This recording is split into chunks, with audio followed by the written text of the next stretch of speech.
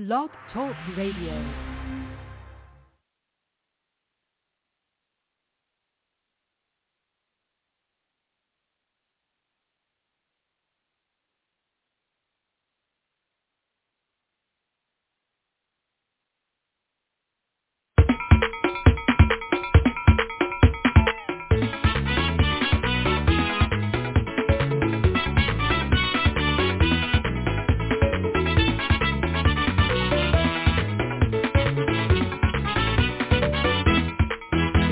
Come join with me, let's pay tribute to Mike Finley.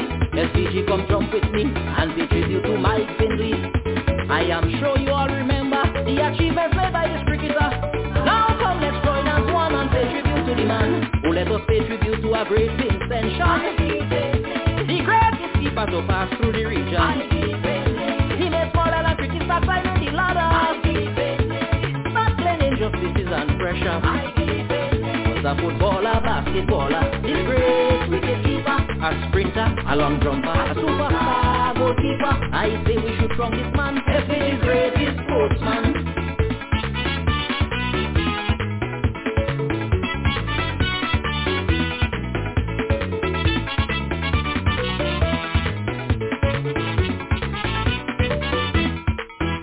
Every Vinci man and woman, time to come together as one and salute a true champion. I want you politicians to know, when you're talking about national hero, don't wait till Mike is dead to put no crown on his head. Oh, let us pay tribute to this great Vincent Shaw, the greatest keeper to pass through the region. He took the combined islands to the top of the ladder. He led the anti-mall encounter against England in St. Lucia. Finley proved a great keeper, so they dropped Murray, the world record holder. We take this man to Australia, for that alone we should crown the man as the greatest sportsman.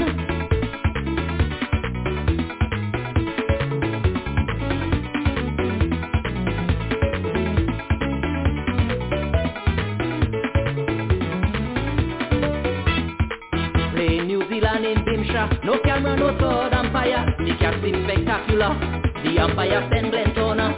But Finley told his keeper for Gary, he did not take the catch cleanly. Everyone thought it was a joke, they called him the Pope. Oh, let us pay tribute to a true sportsman, one of the fairest out of the Caribbean, an athlete of integrity. Win or lose, he played honestly. He's so cool, he's so humble, a great role model, a perfect example for all sports people. I am going to crown this man as the greatest sportsman.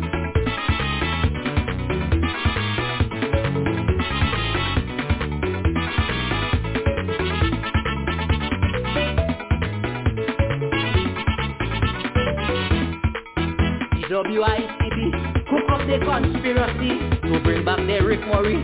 They victimized Mike Finley, but Finley ignored all this and continued to play his cricket. We all know he was the best, so Murray played all the tests. Oh, let us pay tribute to a great Vincent Shaw, the greatest keeper to pass through the region. He opened the door for the small island cricketer, while battling prejudicial torture. Tell that cricket and soccer is quiet achiever, a very strong leader, a great team player. I am going to crown this man the Caribbean's greatest sportsman.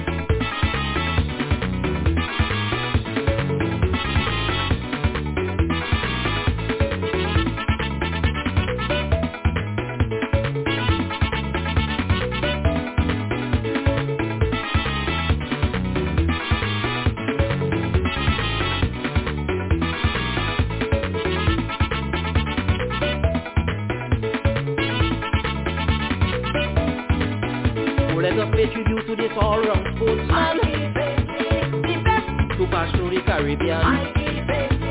No other one I know played so many games at such a high level. Mikey, I like the way he used to dive down the left side, and I like the way he used to dive on the offside. In front, first and second flip.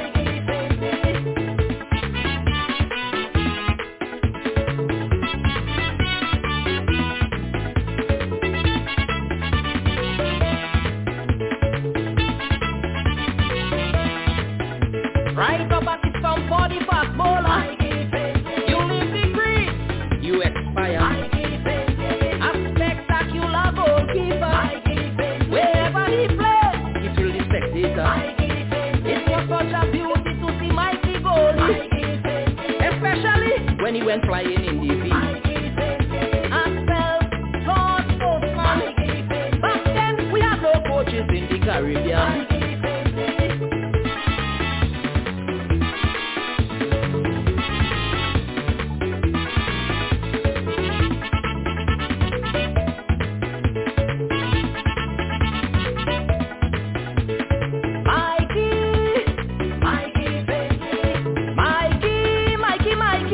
Gentleman, he retired early from regional play, so a young caddy could have his day.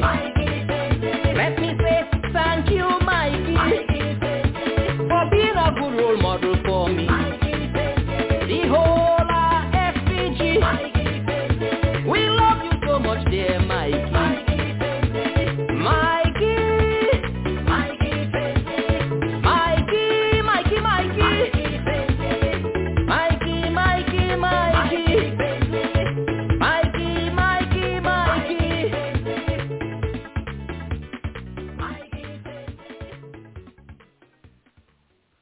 My two favorite Caribbean cricket commentators and cricket writers were Leonard Tim Hector and Winston Tony Cozier. Both are deceased.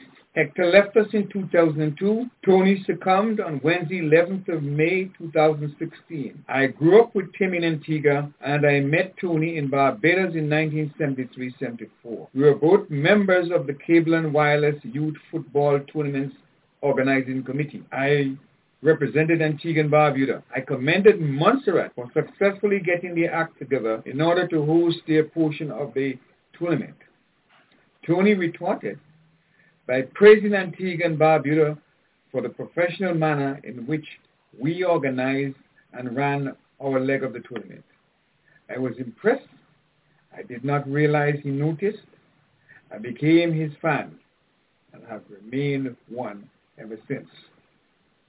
Tony was one of a kind. He had a way with words, a consummate professional at his craft. I cannot foresee in the near future one who could readily fill his place. Tim has left a vacuum. Tony won't be replaced. I had the pleasure of interviewing him along with my colleagues a few years ago. It was a joy sitting there, listening to his response to the array of questions thrown at him. He left no stones unturned. He wrote how he saw it, not caring who disagreed. When Barbados had some 8 players in the West Indies side and wanted to go alone, Tony wrote in bold headlines, "Nonsense." He was critical of Brian Lara's captaincy, despite Brian's amassing some personal records. Many of Brian's fans didn't take it very kindly. Also, he campaigned to have his fellow Barbadian Gordon Greenidge dropped. Greenidge had reeled off a string of low scores. Again, he got a tongue lashing from his fellow countrymen. Greenidge responded by scoring a century the match afterwards. He was obviously hurt more so than ever when he was not asked to provide commentary on West Indies cricket in recent times. Such were the consequences one would suffer for offering diverse views. He, however, never declined to defend and support West Indies cricket. He criticized constructively, but some felt otherwise. He was up there with the best in the business. The John Arlott, the Roy Lawrence, the Alan McGenry, E.W. Swanston, Jonathan Agnew, Henry Blofeld, Johnny Moyes, and my other favorite, Rafi Knowles.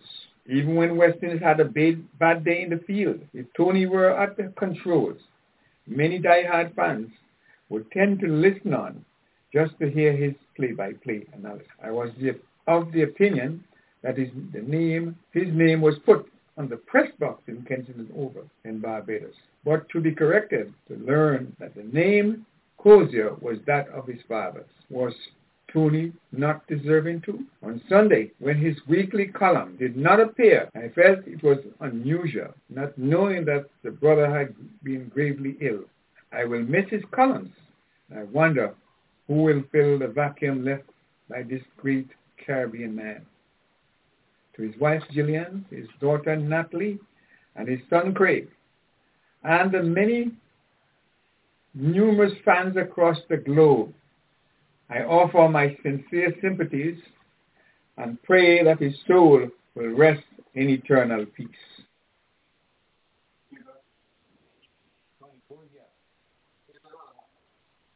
Good evening. On hearing the sad news about the passing of Mark Julian, I could not resist the urge to write about a man who has meant so much to our community and the world at large.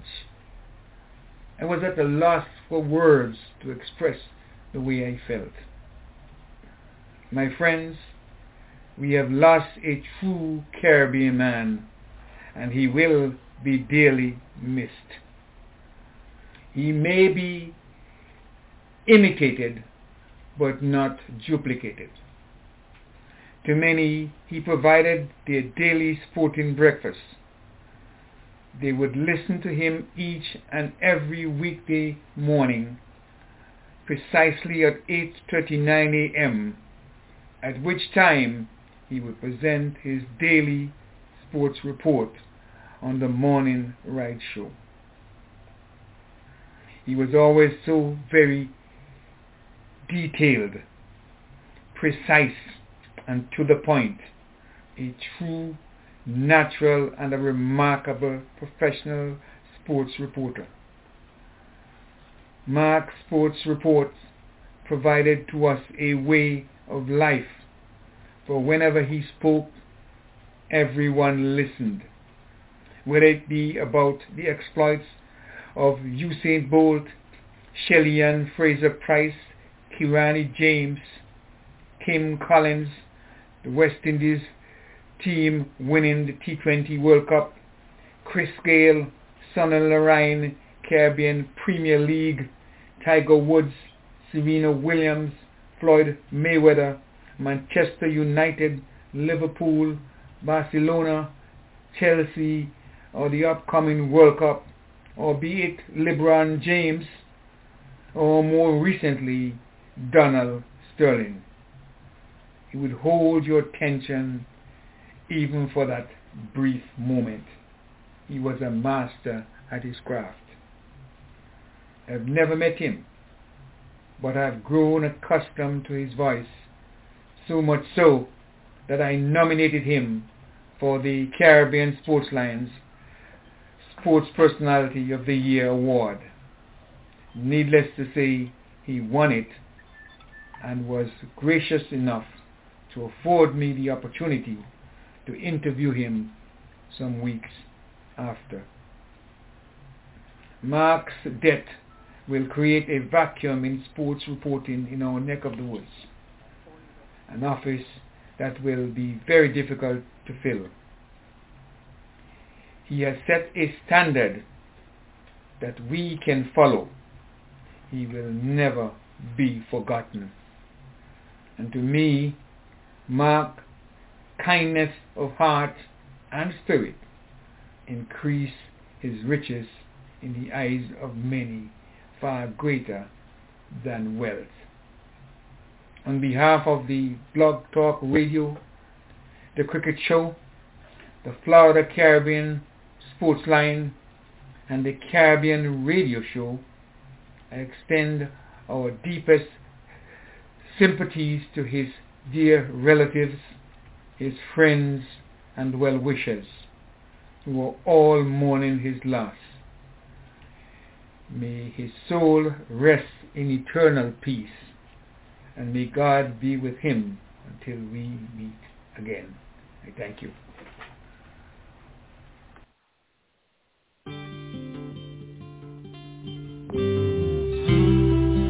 How can I say thanks for the things you've done for me? things so undeserved,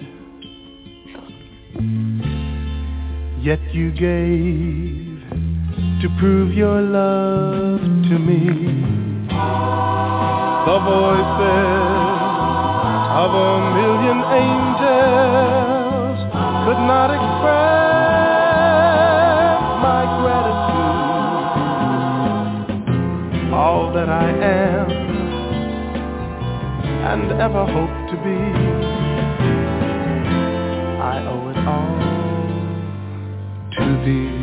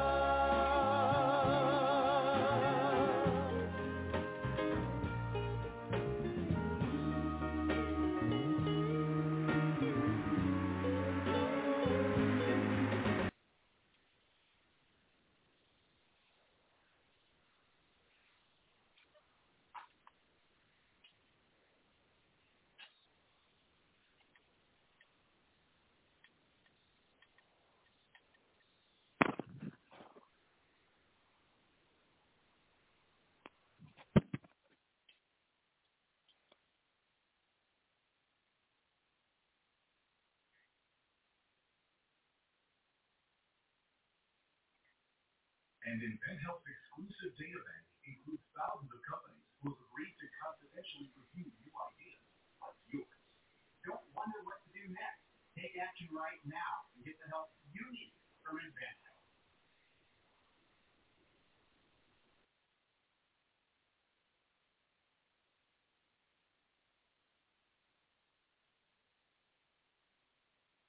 Took a decision to select a group of players to build towards the World Cup. We played a handful of games in Antigua against the visiting team, and I wasn't surprised by names I'm seeing. It's a process. I'm glad to see that someone like Andre Russell is back in the squad. Remember before the prior series, he was down with COVID, I believe, and he was unable to part, so I'm glad that he's back in. And I just welcome the development of this team. This is a champion team, and it has to start winning games. I'm pleased that the West Indies Cricket Board has been able to organize so much cricket in these trying times. It's a big step for them. We've seen what's happened in Pakistan. We've seen what's happened in the CPL, I think before that, South Africa as well. So maintaining these bubbles are not straightforward, and I really compliment them for stepping up to the challenge. and we did exceptionally well in the CPL, and I hope that it rolls out well for us because it's critical, Andrew, that we make money from home series. The current model, you don't really make much when you tour, so it's important from a financial standpoint that these tours are successful. All right. Well, Richard Prof. Edwards, your Wanderers colleague, has joined us. Let me say hello to Richard. Richard, how are you? I'm fine, Andrew. I'm good. Good. Okay, wonderful. And, of course, you're keeping quiet and staying away from COVID-19. Yes, I'm all vaccinated, but still paying attention to protocols as well. Yeah, you should do that. Yes, indeed. Wonderful. Now, the West Indies just named a provisional squad of 18 players to start preparation, as you know, Richard. Lots of T20 matches to be played, starting with those matches, of course, in Grenada against South Africa. And I note with interest that Fidel Edwards is part of it, Christopher Gale, O'Shane Thomas. We haven't heard a lot about him. And it's interesting that he is in the lineup. Your reaction? Well, in T20, really and truly, you're looking for people who can produce dynamic performances and so on. And all these fellas can turn it on sometime or other with the bat or the ball. So you have lots of very talented guys if you're watching the IPL playing and so on in it. And some days the best of them will scramble to get some runs. But because they're there is always the chance that they're going to perform and win the match for you. Mm-hmm. Yes. So someone like a Gale or Fidel Edwards, you would take to the World Cup, Prof? I'm not sure about the World Cup. I feel we would go to the World Cup. You see, the thing is, you still want fellas to be very, very mobile. The trouble, as we all know, with Chris Gale, if the ball comes in, you catch it, and he's so on. But he's not as fast as, in fact, he's slowed down quite a lot. But he's such a dangerous player with the bat. I mean, if he gets away and hits a 80 off of 28 balls or something like that, or 30 balls, you're in with a chance to win the match. I mean, you put him at first tip or short extra cover, short mid wicket, and say, well, we get one or two past him, but we're in a position to win because he's made 80 runs off of 20 balls or whatever. Mm-hmm. And Fidel Edwards? But again, he has a lot of experience, especially that he knows how to bowl at the end, pitch the ball up, he gets the ball to swing back in to the right-handers, and at the end he'll bowl a full length, and he can pretty well bowl a Yorker, and I don't mind him because, to tell you the truth, a lot of the other pacers around that we've seen in the last series, the ODI and the Test matches, and so on, they struggled a bit. So if he's still fit and strong and able to bowl, I say good on him. Mm-hmm. Ian, Fidel Edwards, what do you think of him? Think he can? He has a lot to offer. Yeah, he's something to prove. First of all, he's been away from West Indies cricket, and he's expressed his desire to play. And I think, as Prof said, he take the critical box. He performed in the CPL, so he put his name in the hat. If some of the guys that we had that we were expected to go on, the Kimo Pauls and some of those that had some issues, if those had performed, there would be no room for Fidel. Mm-hmm. But I think he's covered along with O'Shane Thomas, and we have Cottrell as well. And it's healthy competition in the pace arena. There's no guarantee that he'll play, and it's important within the next upcoming series that each guy put up their hand, show what they can offer, so that we have as much options going into the World Cup. Mm-hmm. And Prof. O'Shane Thomas. Now, here's a big, strong man from Jamaica. When we first saw him, he bowled with some pace, but looks as if he may not be as fit as he should be. What's your take on O'Shane Thomas, Prof? I tell you honestly, he's got wickets in a Test match on a very lively pitch in St. Lucia, and he looked good there. But for ODIs and T20s, I don't think there's any place for him. He's slow in the field. He can't bat.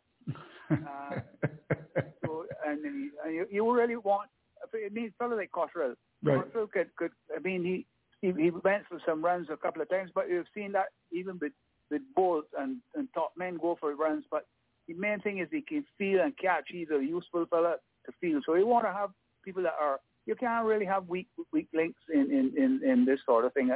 If you look at a win. Mm-hmm. Dr. Ford, I know you're making some notes there. And of course, you've got a question for Ian or for our very good friend, Prof. Edwards. Well, I'm always pleased to speak to these esteemed gentlemen, but I mean, I know I'm not the cricket expert, but I would just say that I think T20 is a game for young men, and preferably individuals with two opportunities to perform on either side of the ball.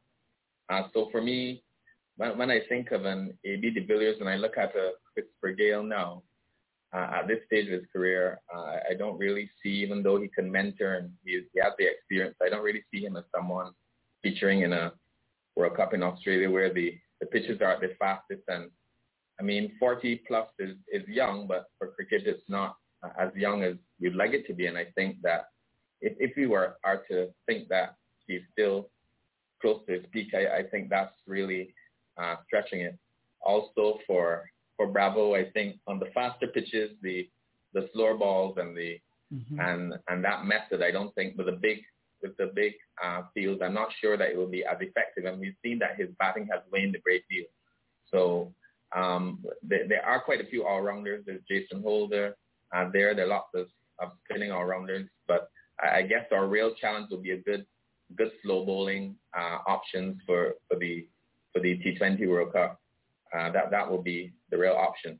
I'll speak to Prof because first, Prof, one of the problems we've had with our West Indian teams has been fitness. You mentioned O'Shane Thomas. We do know that Andre Russell has had problems staying on the park, and we have seen stiffness in Christopher Gale, and we know that Bravo has been injured quite a lot. I mean, what do you think is happening to the younger player that they just don't seem to be able to stand up to the rigors of international cricket as they did before? Well, I think that they're playing at their maximum all the time in these T20s. There's no holding back. You're going 100% all the time, and a lot of them are not as fit as they could be. Anybody could look at O'Shane Thomas and see that. I mean, he's overweight. He's big. He looks like a big fat child. I mean, when you see him on the field, he got some talent. His action isn't bad, and so on. But too slow. I mean, he's not. You can't have that. Looking to win, you got to have the best fielders. Although Bravo has had some issues, I don't know how bad they are. If they can get Bravo on par, Bravo will still catch anything that comes within reach, and he's very useful at the end bowling these slower balls. He will bowl 6 slower balls, over on maybe 4 or 6 would be different slower balls all the time. So he's still somebody you might be able to look at. The thing is with Chris Gale is that if he gets away, I mean, you're taking a big risk. You're really and truly looking to say, well, we know that you're playing with a one-man short if you're fielding outside at the top level. But if he gets away and in the bat end, but the fellas now they're not messing around with Chris now. They're coming and bowling short at him. Pitch has some pace, and they got some good quicks. They're coming at him short, and he's not as comfortable as Benny with a bit younger handling that, it looks to me. Okay. Ian, you look at the spin bowling options that we have within the squad. Fabian Allen, Hussain, Sinclair, Walsh Jr. Do you think that we need to do something to equip ourselves with a bowler to take on the eventual, the true nature of the Australian pitches later on? I just try to confirm, Dr. Ford, you can correct me if I'm wrong. I know T20 is playing in Australia, one is playing in India. India. We're going to India, right? Yeah, India. Sorry about that. Right. But the firepower in the spin options that we can really do well because you would think we would need two spin bowlers. I know Allen is an all-rounder. Hussein has done very well as he's come on. Hayden Walsh Jr. has been in and out of the squad. He hasn't really had a consistent run. Do you think that we'll be able to get our spinners up to the type of confidence level we want for a club? Well, I think where the spinners are concerned, going to India, trying to give yourself as much cover as possible. Obviously, these guys are mostly starting their career, so they are not going to be possibly the match spinners that Narayan was when we were so successful before. But once you go to India, you've got to brace yourself for the varying services that you're coming across. So I think the best of these two, more than likely the young man from Jamaica, the farm spinner, you just called his name, I forget. It slipped me now. Allen? Allen, correct. He looks like a good investment in the T20 format because he's multi-skilled. But you'll probably look at Hussein and the younger spinner and determine who out of the two of them may make up our squad. We have a number of bowling fast all-rounders. You mentioned Jason. Russell is coming back around. Hopefully he'll stay fit by then.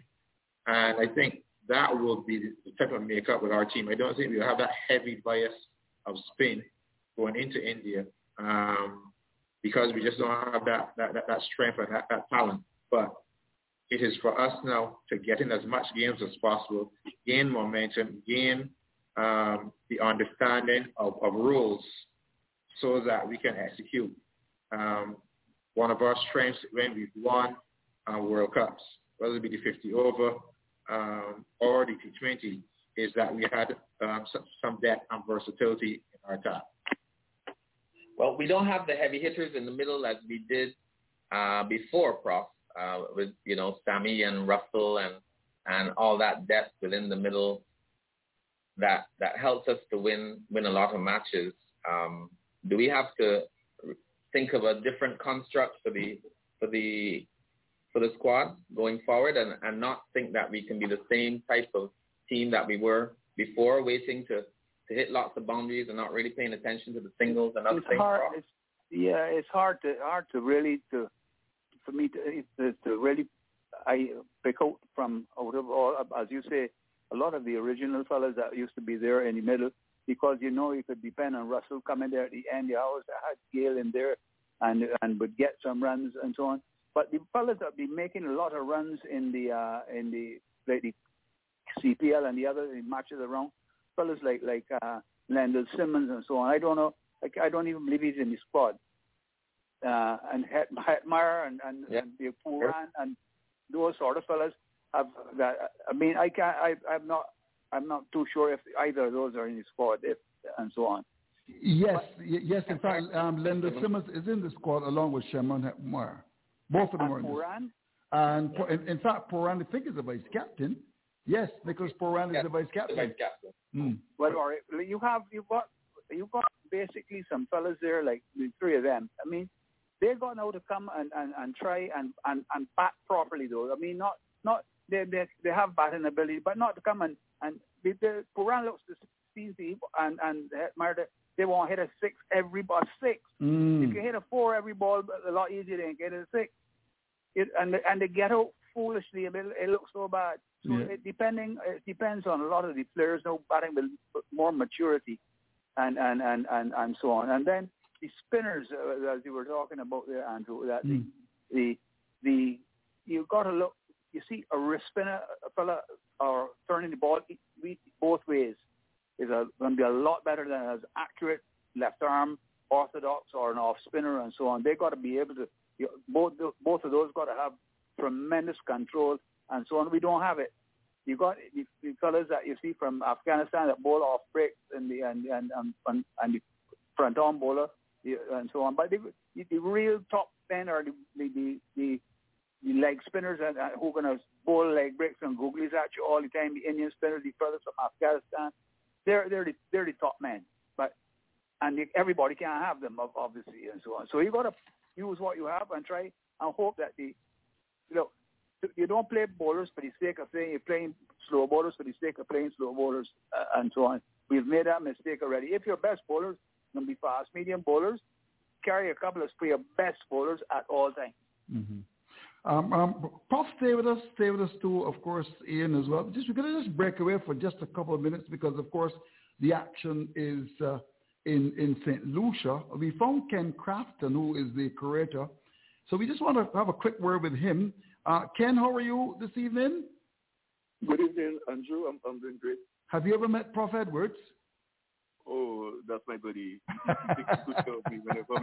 Yes, well, of course, yeah, because, Barbados have got some matches coming up too, very much against Australia. Just quickly, when did you know that you had to start to prepare the pitch there in St. Lucia? Because my understanding was that South Africa were going to be in Trinidad. Correct, Andrew. We got some information maybe about 2 weeks ago that it might be in St. Lucia. Mm-hmm. So, but during that time, we had a competition going on at our stadium, which lasted for 15 straight days.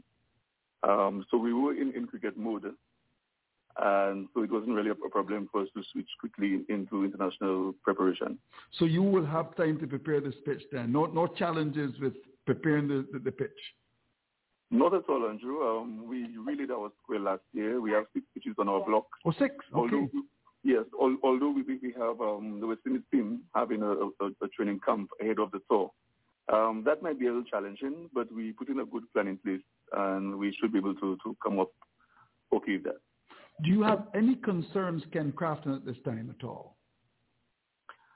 Not at all. In terms of the preparation and the kind of wicket we want to prepare, mm-hmm. I'm not worried at all about that. I think we'll be able to get it correctly. And in terms of this training squad and all that, are they going to be playing, 4-day matches or 2-day matches or whatever before the actual test start? Right. Before the first test, we have a 3-day game and also a 4-day game. And when would that be, may I ask? Let me just make a note. That it will also be played at the direct time ground on the same block on the same. Okay. So there's a 3-day game, right? Yes. And that starts when? Please don't quote me, but it's around the 23rd or so. The 23rd? Yes, around that, yes. Okay, 23rd of May. And then there's another one when? Andrew, I don't have those dates on me right now. Oh, you don't have the dates, but you can confirm that there will be a 3-day match starting on the 23rd of May. Correct. The last 4-day game ends 6 days before the first test. Oh, I see. Wonderful. And just before you go, because I know you're a very, very, very busy man, you're going to be responsible for the pitches, of course, in Grenada and throughout the Caribbean as well? Absolutely. I've been in touch with my colleagues, both Prof and my colleague in Grenada, mm-hmm. and we always keep in touch. So I know exactly what's happening in those territories, mm-hmm. Mm-hmm. and we're all getting ready and prepared. Ken, you got a big job there as curator, you know. You don't call them groundsmen anymore, you know. You're a curator, huh? Mm-hmm. Yes, I am. mm-hmm. How's the job gone for you so far? You find it challenging or you like it? Well, I like it. It's a work that I enjoy doing, and I must say I'm getting full cooperation from all my colleagues around the region, including Prof. Prof and I, we go along. Get on very well. It's always, we have good discussions. We speak about all aspects of our preparation, and we have a good understanding. What kind of pitch we should expect in St. Lucia? Well, typical Darren cricket ground pitch. It will be a good cricket wicket. Mm-hmm. We will get some bounce out of the strips, I'm sure. Mm-hmm. So it will be typical to what we produce there. And in Grenada? Well, the nature of the games in Grenada would be T20s. So for sure we'll like flat hard wickets where batsmen can play for the line and score runs. I see. So just before you go then, a couple of practice matches before the actual start of the first test, which is going to be on June the 10th? Am I right? June the 10th? Correct. Right. So the players should get some good preparation then. Absolutely, they will because they'll be using the entire square, the entire block to have the camp and practice sessions as well. Doc, before Ken Crafton goes, any questions for him, or you want to let him go and start to Ken, over your tenure as curator and looking at all the pitches in the Caribbean, are there any concerns you have about the surfaces that we have in the Caribbean, be it related to quality, variations, the historical nature of them? Are there any concerns you have?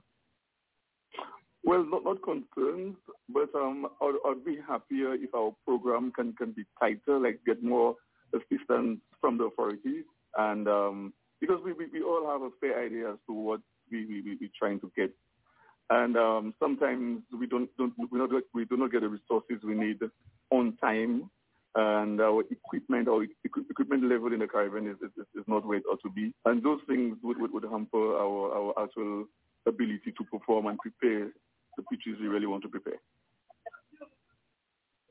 So is it a financial limitation, or is it trying to get mobilized? What is the real limiting factor that you're alluding to? Okay, well, as I explained about equipment, we would make requests for certain equipment through our ground authorities, and those things would take forever, sometimes not come at all. Ooh. And in the maintenance of our squares, we need some specialized equipment. We need scarifiers. We need aerators. We need to have a proper management team or management understanding when we have games. We cannot cover the pitches at 4 o'clock and head home. The 2 hour with the sun out on those covers, it would destroy our grass and get our grass root system extremely weak, and that will compromise our quality of pitches. So it's a few things like that, and most times the authorities look for dollars and cents and try to not want to pay overtime, and it's a bit like that. Interesting, no? What about when you look at the outfields? I know that may be bearing away from your focus, but the outfields, and then you mentioned grass growing through the pitch as we would see in other climates, even though it may not be so for our climates. Are you happy about how they stand up, considering we have to use the same grounds for many practice matches and many matches? Well, how do you think we're doing there? Right, it's very, very, very, very challenging, because when you have a game on the square, you cannot water the rest of the pitches as much as you want. The whole square becomes an outfield. So it has to be dry. It has to be dry enough for players to run on. So you're limited as to what you could do. But because we have started so early, and we will spend the long hours to irrigate and to give the sprinkling on a daily basis, even during those games. So we'll keep our grass as strong as possible so that it can withstand those 5 days of the test matches. Mm-hmm. All right. Well, thanks, Mr. Crafton, Ken Crafton. Perhaps you could bring Prof. Edwards in here. Prof, no doubt you're looking forward to hosting the Australians. Your preparations would have started at Kensington Oval already, Prof?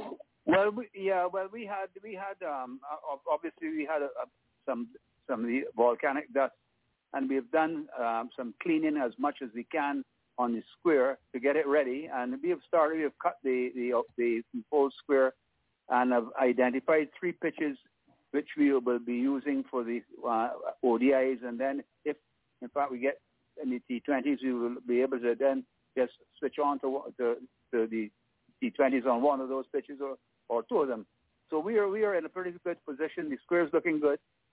And right now we think we get in these games and we're preparing for them, but we don't know. Things can change with this COVID around, and if they have flare-ups or whatever. But we're getting ready. And as Ken was just saying, that the trouble is that we can get things done, but imagine that with the international grounds, for fixtures and so on, lots of our grounds are lacking in basic equipment that ordinary little clubs in England would have as a part of their normal inventory for preparing and looking after the pitch and the square and so on. We don't have like specialized tools and so on. So, but we make out and we get through with them by and large, and we're in a good position here if in preparation for when the Australians come for the ODIs here. So you have no concerns at all then, Prof? You expect... Well, you always have concerns. You always know, you always have you think, but you always are but you've done the basics and you know what you got to do to get. The main thing is to go ahead and continue with what you're supposed to do, and so on, covering the square where the pitches that you're getting ready. What happens then? You cover all 6 pitches we have in the square. There are 6 pitches. So by covering the pitches that you're preparing, you're covering the whole square. So a lot of the grass then it doesn't get sunlight. They can't get photosynthesis, so the grass starts to die and so on. But you expose it as much as you can and during the day, and you get a little sprinkle on it. But you got to be careful with that. Plain watering alongside other pitches that you have. Getting matches ready for. You don't want to be sprinkling the water if you're getting them ready. So all this is a part of looking after the sphere, getting the pitches ready, and all the people involved know this, and all this is a part of it. So although you say we're ready and there's no worries, there's always you got to pay attention to detail. I see. Well, stay with us, Prof, because Dr. Kishore Shallow, the Vice President, has joined me on the show as well. And, of course, we've got Ian Bradshaw. Ian, let's spend a little time at Kensington Oval. You would have played a lot of cricket for Barbados and, of course, for the West Indies at Kensington Oval. Some people say that the Kensington pitch has slowed considerably in the last couple of years. Have you found that, Ian Bradshaw? Oh, well, there was a period, I remember we played Pakistan. Was it Pakistan? Here a couple of years ago. I could be wrong. I think that's the correct team. And it was a very dry surface. And I was very concerned. But I think in recent times, I've seen that there's been an improvement. I think in general, Andrew, the pitches in the Caribbean and the last few seasons have been prepared in a way that helps West Indies cricket. And Mr. Crafton has to be complimented for the work that he's been doing. And I hope that we find ways to continue to share his experience and build up the art of being a curator, because it is the development of the associated services that will build and maintain West Indies cricket. It's just not about the bat and the ball. It's the commentators too as well. All of these things go into the whole production of cricket, and sometimes it's overlooked. So we compliment the work that he's been doing. And where Kensington Oval is concerned, I'm hoping to see pitches that will provide entertaining cricket and balance. All right, let's pause for business calls. When we come back, I'm going to certainly be asking Dr. Shallow, as the Vice President of Cricket West Indies, if he's happy with the pitches in the Caribbean. But, of course, we got to make some money, Mason and Guests Broadcasting Association. Yes, indeed. We are pausing for a cause. You're listening to the Cricket Show, and just want to remind our friends that each and every Sunday from 6 until 9 p.m., we bring you pure cricket talk, and you can join us by calling 1-515-605-9850. And you can retrieve our past episode in our website, blogtalkradio.com/The Cricket Show. Let's go back to Barbados and see if they're ready for us. Our Cricket West Indies, Dr. Kishore Shallow, there in St. Vincent and the Grenadines. Good evening to you, Dr. Shallow. How are you? Good evening, Andrew. Good afternoon. Good evening to your guests as well and all your listeners. Now, before we talk about pitches, how have you been doing? Has the volcano gone back to sleep? I think we all are hoping so. We haven't had any flare. That hasn't been confirmed. Oh, I see. But what? It hasn't been confirmed just yet. What has your experience been like, though? I mean, I was driving home a couple of weeks ago, and boy, I saw this thing. I said, what was going on there? I could barely make it home. And in fact, on my roof, I had about over 100 pounds of ash. And I know that Dr. Ford, given the number of tongue houses he's had to spend a lot of money on getting that ash off. How has it been for you, though, Dr. Shallow? Personally, I'm fine. My family and I are quite comfortable. However, our reality is not necessarily the same like thousands of persons who have been displaced or who have their houses destroyed. Obviously, some infrastructure, damage as well in the rural parts of the country. But I think generally we are doing good as Vincentians. We are quite resolute people and resilient, and so we have accepted our reality, accepted that this is what we have to deal with now. And so I think most persons are quite optimistic that we are going to get across whatever challenges are there, and that we'll see brighter days not too long from now. So things are looking a lot better now in the last week or two. Yeah, the volcano hasn't dropped the last half week, so that is quite positive. So much so that the SVD Cricket Association, which I'm the former president but still close associates with the members, they have started a tournament, a cricket tournament, the T10 tournament, for the British Premier League, which I'm sure you're familiar with. Yes, so I that am. tournament has started last Saturday, and so that's quite positive. And it was really to bring some positive energy to people, give people something to smile about. Right. And so far, exceptional, I would say. The crowd support has been fantastic because we are a loud crowd, but obviously we have to practice the protocols and so on. Given to us by National Task Force. All right, just stay with us. We're not going to keep Prof. Edwards too much longer because I know he loves to see the news. I mean, that's a big thing, really. It's an institution. Prof, there's been some criticism of Kensington Oval over the years. They say that the pitch at Kensington has gotten slow. How do you respond to that? But when exactly was that criticism levied, and what year, and so on? Fazir Mohammed, who joins me, tells me from the time when Richie Richardson was playing and captain. Well, I remember they had a very slow pitch when we played Australia one time, and a leg spinner. McGill got man in the match by getting 12 wickets in the match or something like that, and so on. And Steve Watt said it was the slowest pitch he'd ever played on, and so on.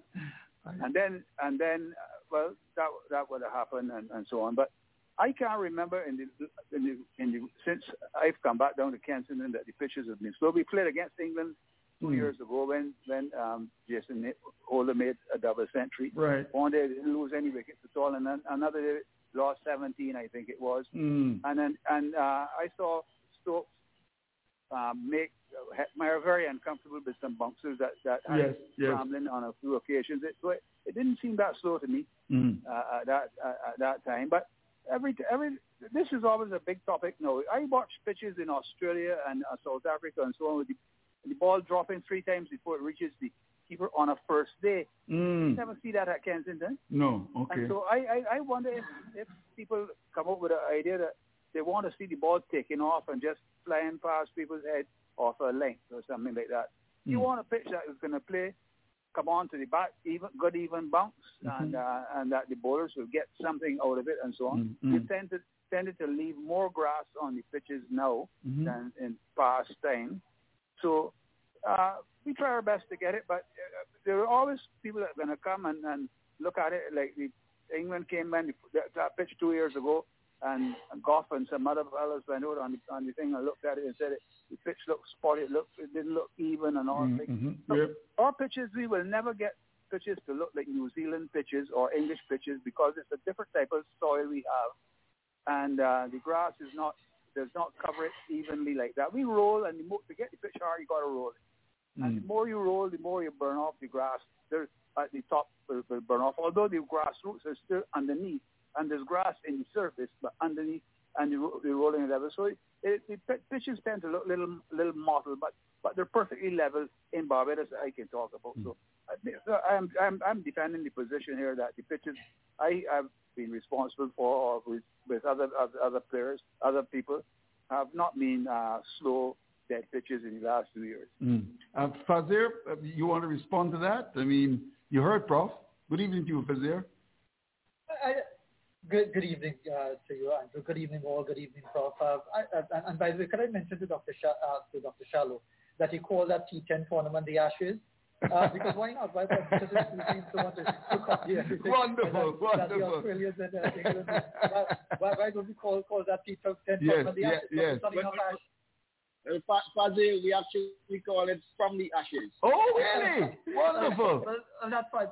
That's fantastic. But in answering to the situation with Kensington Oval, look, you're never going to always get it right. But from my own limited experience, Kensington has arguably been the best pitch that we've had in the Caribbean consistently. Yes, you'll have the odd time when it was slow, and the time Pop is referring to was 2003 when Steve Waugh had a lot to say. The Australians always have a lot to say. The English always have a lot to say about different things, you know.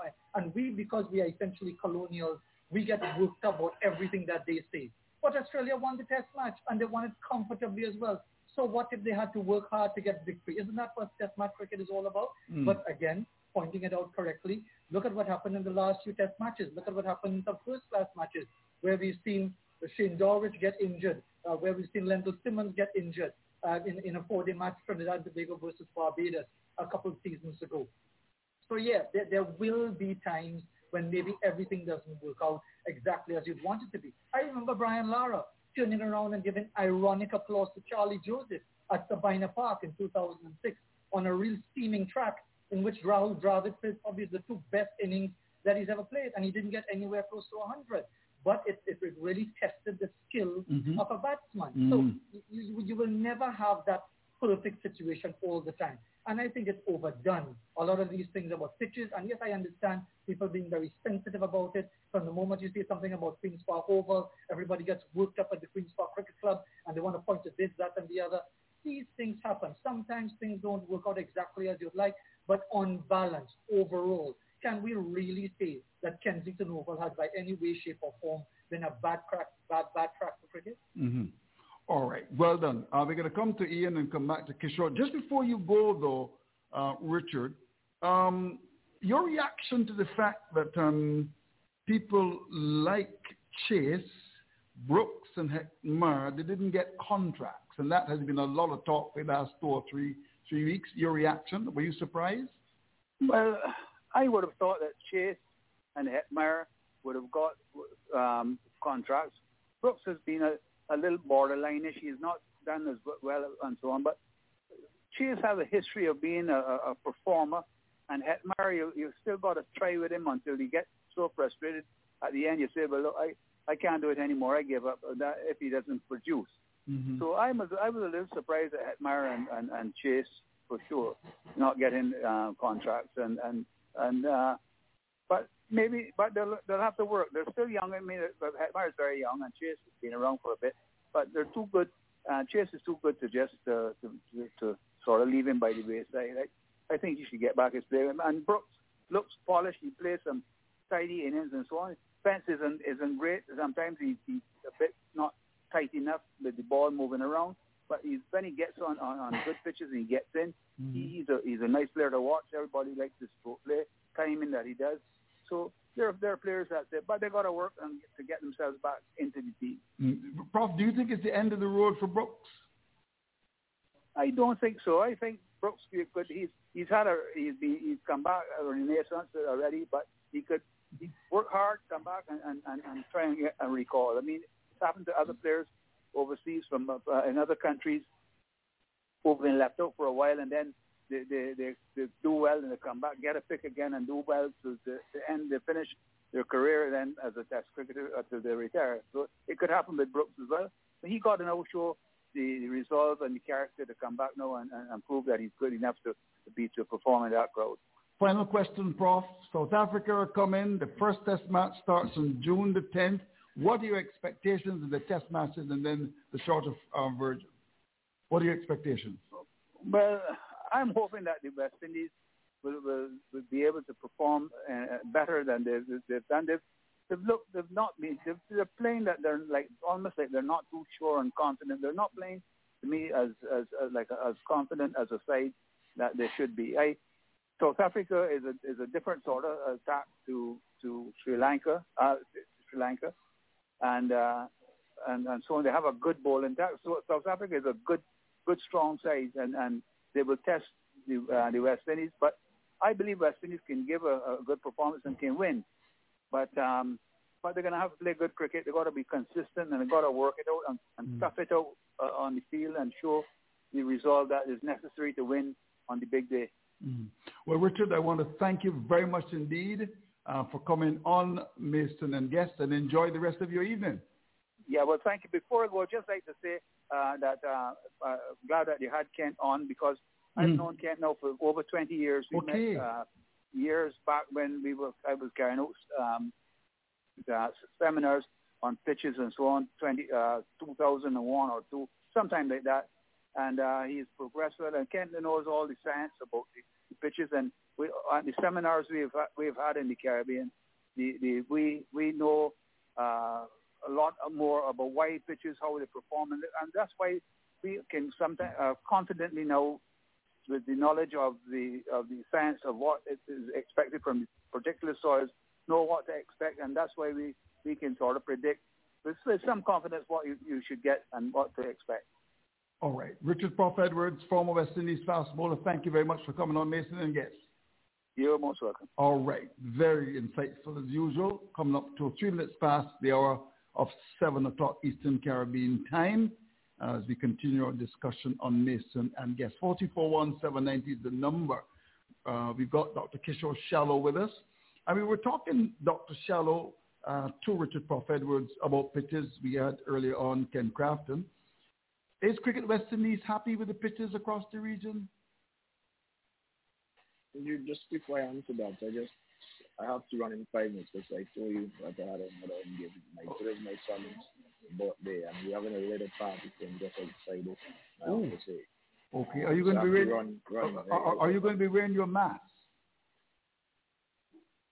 We're good. We're observing the protocol. Don't worry. So the answer is yes. Fazir, you're naughty man. Yes, but I will tell you that all the others at the party are vaccinated. They are indeed. We have all had our doses. I like that. And I will encourage everyone to go and get the vaccine. But we realize that there are opportunities for improvement with our pitches.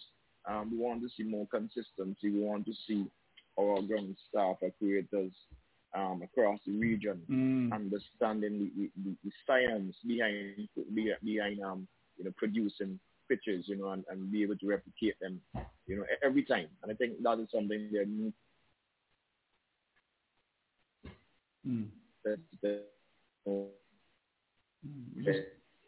We're just losing you a little bit there, Dr. Shallow. Discussing how they could improve. All right. Final question before you go. Yes. Sorry, Andrew. I'm just going on. No problem. Just before you go, Dr. Shallow, a lot of discussion about the whole question of contracts. We had Roger Harper on last week, and he was grilled by Dr. Ford. And I asked him the question, do you think that the contract could be tweaked in any way? And he kind of suggested that perhaps is what it is, and perhaps there is a possibility that may happen. When you look at it and the kind of outcry that we had from the public, do you think that given the criteria that there may be a little bit of a tweak going forward? I can guarantee you that tweak or not, you're going to have criticism and different persons going to be sharing their opinion. So that's never going to change. Let us accept that. But I would say that we are looking at the system, the rubric for awarding grades and so on with these contracts. I expect that by next contractual period, we'll have an improved system in terms of how we award these contracts. The Director of Cricket, Jimmy Adams, myself and others have been involved in that process over the last few months. And we've been working closely with WIPA as well, who want to ensure that, we are on a level playing field, both from Cricket West Indies side and the players. Right, so we are looking at improving the rubric system. So then we can confirm then. Vice President Shallow is saying that there will be changes to the criteria for the contract coming up soon. Can we quote you on that, Dr. Shallow? you can quote that we are exploring to improve the system. And that is expected for the next contractual period. You got 1 more minute left, and I know your very good friend Dr. Ford, who's not wearing his mask. He's not been invited to your party. You must have a question for Dr. Shallow. Dr. Ford. I'll be disappointed if I leave without a question from Dr. Ford. Dr. Ford. Yeah, well, I want you, Dr. Shallow, to put into context the volcano and the displaced individuals in your camps and COVID and, how you guys are doing that. Yeah, we have taken all that into consideration. What we have displaced and in shelters, and what we have done, we have taken them from those shelters and put them in a separate apartment. So they are in an apartment by themselves at this point. In addition to that, yes, Fiji Cricket Association has provided players, because players lost games, had to run out their houses, their homes, left the games behind and so on. They have given 8,000 US worth of cricket games to some of these cricketers as well. So, we have taken on that, we have looked at the situation.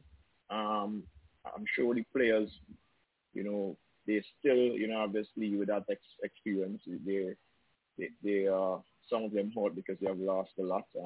Total experience, new experience for all of us, or most of us anyway, the cricketers certainly, because they are all under age 40 when the volcano flew up there in 1979, so they weren't around. So it's new, even for me. It's just my first experience. And so we have accepted it, but what I would say is that being able to play cricket now, it's certainly a great distraction.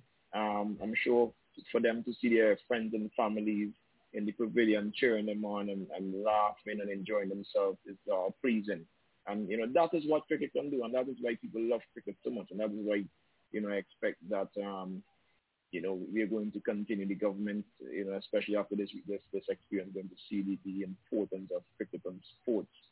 And, I really think that going forward, we just have to ensure that this sort of overwhelming support I've seen because of this volcano to Vincent, and I want to thank everyone who has lent the support to us. I want to see the same unity going forward, Andrew. We have to unite as a people. I think it's important, and disasters like the eruption from the volcano and even COVID, certainly drives us into becoming closer to each other. 45 seconds you got left before you go to your son's birthday party with your mask on. South Africa, you got Australia, Pakistan coming. Any possibility that we may have fans in the stands? We are discussing that with the authorities, whether it's in St. Lucia or Grenada. We're hoping that by the time we get over those, we can have spectators. Obviously, we have to be responsible. We have to manage the situation responsibly. I have been sort of at the forefront of championing that, because obviously I've spoken to my Prime Minister and Vincent, that he has been leading in that regard. Whereas we have to coexist with COVID, but we have to do so in a responsible way, because we have to observe and accept the risks.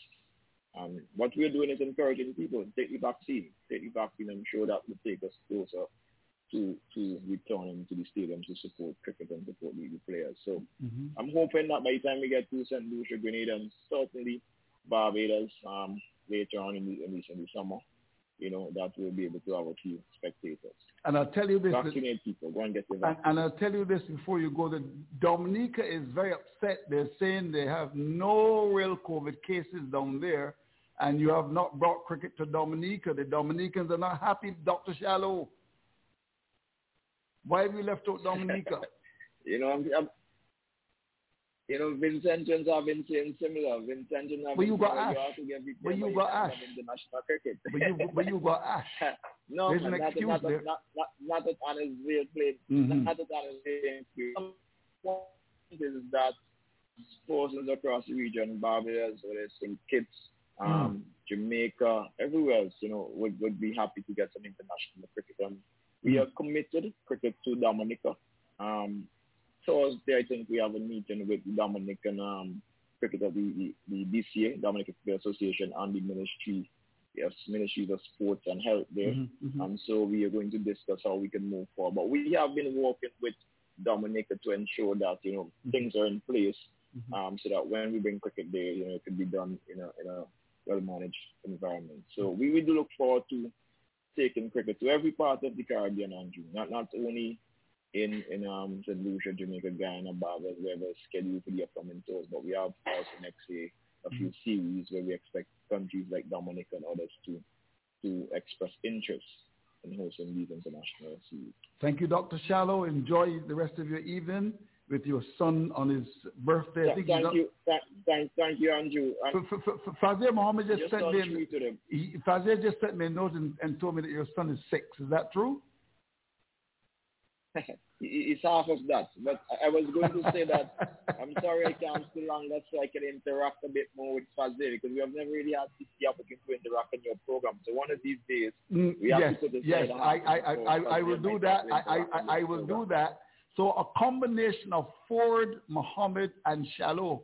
Oh my golly, that should make a great company.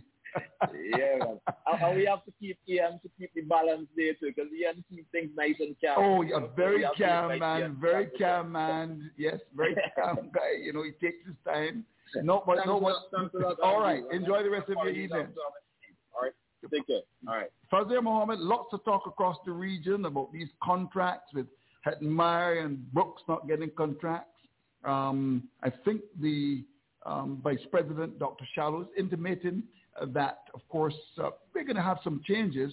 And when we come back from our commercial break, I would like you to talk about that. And also as well, Fazir, as we're going to open the lines, we want to look at the whole question of this provisional squad. We've got Fidel Edwards in the squad along with Christopher Gale, Nona Rang, Ocean Thomas is that. Mason and Guest is brought to an association with our very good friends at Barbados Lottery, promoting youth, sport, and culture. It's time to scratch your ticket, scratch and you could win it. Plenty lottery games to win. Yes, indeed. You are listening to the Cricket Show, and we are bringing you Mason and Guest. As usual, we'd like to extend an invitation to you to join us on Sunday from 6 until 9 p.m. Eastern Standard Time each and every Sunday evening. You had some very interesting guests in the past few weeks. We're hoping that we can continue to provide you with entertainment. We want to say thanks to our friends over in Australia, those of you who are listening to us in the UK, and those who are also enjoying us all over the Caribbean. We are grateful for the kind of support we have been getting financially from the number of people around our part of the world. And we are praying that we'll continue to be with you for a long time. Back to Mason and Guest. Well, I suppose I can leave you to give the reaction, seeing that you've quoted me twice already when I did a single thing in relation to a couple of comments a little while ago. But that's the way it goes. But in any event, there will always be an issue. Whether it's a selection of a team, selection of a squad, selection for a contract, selection of a coach, no matter who you select, there will always be someone somewhere in the Caribbean who is blue vexed about it and will find myriad reasons as to why this was an atrocious selection and so on.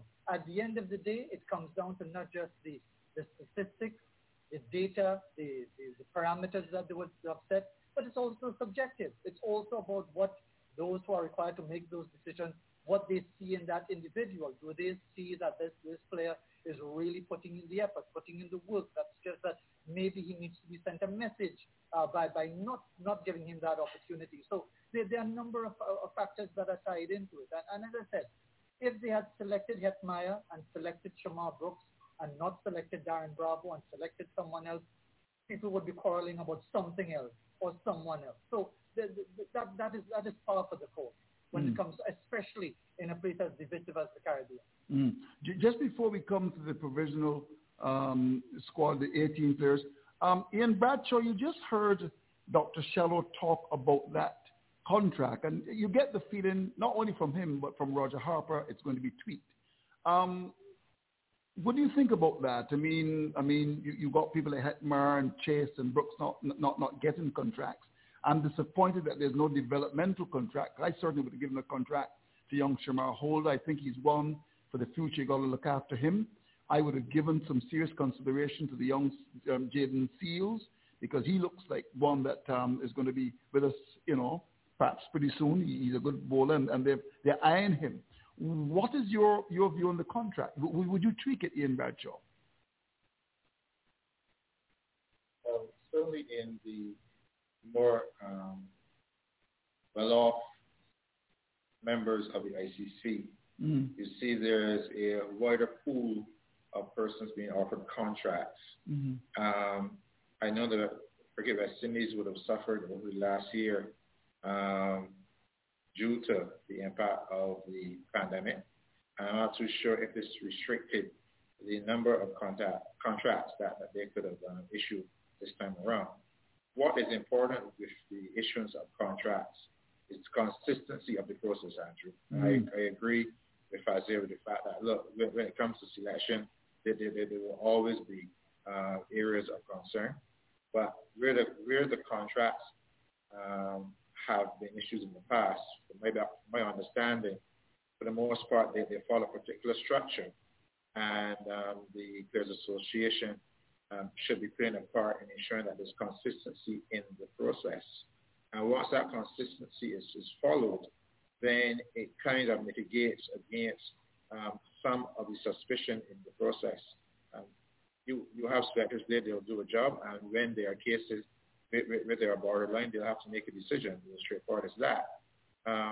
But from a player standpoint, you want to ensure that there's consistency in the process, because you may get in one year based on particular criteria, and you got to understand that if your performances do not merit it the second time around, then you will fall on the other side of the fence. So for me, it's the consistency of the process, and like anything else, there's always the need to review a process on these that Cricket West Indies are open enough to understand that their processes must be subject for review. We know in the past, Cricket West Indies have been stubborn in certain areas, so the constant review leads to the integrity of the process. Dr. Ford, as we welcome Roland Holder, any questions? Oh, well, welcome to Roland. I must say up and on. Roland, how are the logistics looking for the tours, the home tours with these countries visiting us for the first time since COVID-19? The bigger boys. Roland? Or maybe Roland isn't there, or he's on mute. Roland? Well, in that case, Okay. In that case, I'll move to Fazer. Fazer, COVID-19 has been such a big challenge for us all, and one of the challenges is that less cricket was played, so the ability to assess the player over a certain period was reduced by that, and also because some players were given the option to opt out of tours. So from a statistical standpoint, it makes the cadre of games that a player can play so small that sometimes the stats don't really do justice to what the player has done. And I go back to shortly to a discussion with going back to Hetmar and Bravo, for example. If we go a little further back and look at 2019 and 2020, we know that let's look at Bravo, for example, in one-day internationals. He would have averaged 23 in 2019 and 21 in 2020. His T20 stats were a lot worse at 10.6 and maybe 9. But in the recent one-day internationals, he had 4 innings. He had 1 knockout, and he made 100 in his last inning. So the question is, with all these other things I mentioned that I prefaced my discussion with, we look at Hetmar, who didn't get to play in in that time period, but had a really good season the year before. So the question is trying to make that decision as to who gets the contract and who doesn't. Sometimes there seems an inequity in the decision at the end. You're absolutely right, Doc, because and that's why Brady made the point of wanting to have consistency in the process, and that's why I brought up the point about the subjective element, because there's nowhere, anywhere in the cricketing world or in the sporting world, for example, where you just simply pull the stats and pick everyone on the basis of the best performance over the last 12 months. I don't know anywhere in the world where that is done. If that is the parameter, then you don't need selectors. And that is where the issue comes in. And that's why I said, I'm speculating, of course, but again, in the case of a Hetmyer, for example, for someone who was really hailed as a shining light, a brilliant talent, and so on, to have issues with his fitness on at least 2 occasions, to have issues with his focus throughout much of 2019 after he had started the year so well. And again, we don't know all that is going on behind the scenes. Some people, we often assume a lot of things, that nobody's talking to him, or he doesn't listen, or the selectors should really do a lot more to mentor him, or maybe give him a contract and to encourage him. Maybe it's the converse, that you want to get that player to understand, look, we see you as someone with a phenomenal amount of talent, but at the moment you don't seem to want to maximize it, and it's up to the individual to say, look, rather than go in a corner and sulk that I haven't been given a contract, whether it's Roston Chase, whether it's Hetmyer, whether it's Shamar Brooks, or anyone else for that matter, shouldn't they look upon it as a motivation to prove the selectors wrong? Even if you look at it in that way, or to show that, look, I'm better than this. I'm a lot better cricketer than this. So there are many different elements to it, but I do take Brady's point that if there's a clear case of inconsistency in the parameters, that has to be addressed. And I think Dr. Shallow alluded to the need to improve on it. But again, even if they do improve on it, even if everybody signs off on it for 2021, 2022, you know they're still going to get cut in 12 months' time, depending on who gets a contract and who doesn't. 441790. Just before you come in again, Doc. Is Roland with? Yeah, I think we got him now. 441790. Give us a call and participate in the show if you want to. Roland Holder. Hello, Roland. Do we have you now? Hello, Roland. Hi, Andrew. Oh, we got you. Okay. How things looking there in St. Lucia? The guys are well settled? I'm comfortably in Antigua, Andrew. But you would know what's happening in St. Lucia as the yes, big man? Yes, I do. Well, tell us that. The West Indies camp squad, those who arrived, they arrived between Saturday, Sunday. Some arrived today, yesterday, etc. Flight availability has fractured the timings for a person's arrival. So basically, those that arrived yesterday, the majority of them arrived yesterday, and we would have had to put on a charter flight to try to get as many people as possible into St. Lucia. So on Sunday, there was a flight that operated Guyana, Trinidad, Barbados into St. Lucia, which took the majority of the players. So it would have left Barbados just after 5 p.m. in order to allow those persons from Jamaica who flew in on the Cal flight, which was a little late on Sunday actually, which allowed them to connect to that charter flight into St. Lucia. There aren't many options of getting persons out of Trinidad, so hence another reason for the charter. And again, travel from Guyana. And it avoided players having to go through the U.S. and in some cases having to overnight in the U.S. in order to get into St. Lucia. So we put on that charter. Those persons that arrived on Sunday that are still in quarantine, they do a period of quarantine, and then so the camp officially starts with the active work, I believe, on Friday. Just before Dr. Ford comes in, how long is that quarantine period? For the players, so let me just explain it. So it is 4 days in the hotel, but even when you leave the hotel for the next few days, you're only allowed to train amongst yourselves. So there's no mingling with outside persons, etc. So in reality, the quarantine is 4 days within the hotel. where you undergo a couple of tests and you're not allowed to leave the hotel until your second test result comes back negative. And then when you leave the hotel, you're still in some measure of quarantine and only allowed to train in small groups and within those groups. Are the players vaccinated? Some are. It's a personal choice, as it is for everyone. Dr. Ford, you want to pick up on that one?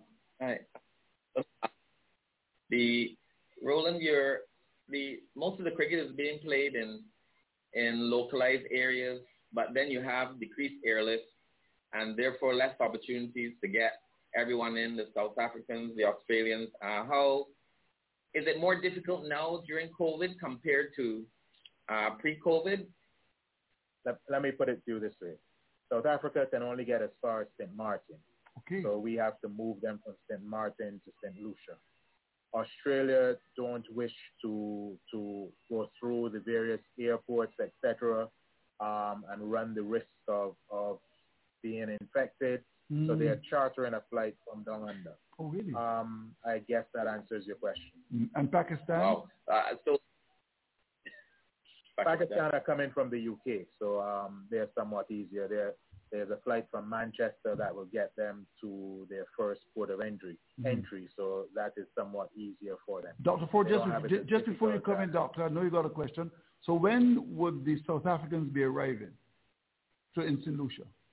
They're scheduled to arrive on June 1st. June the 1st, and the first test match is June the 10th. Correct. That's pretty tight. Dr. Ford? Is it? Doctor? Yeah, it does sound like a quick turnaround to time.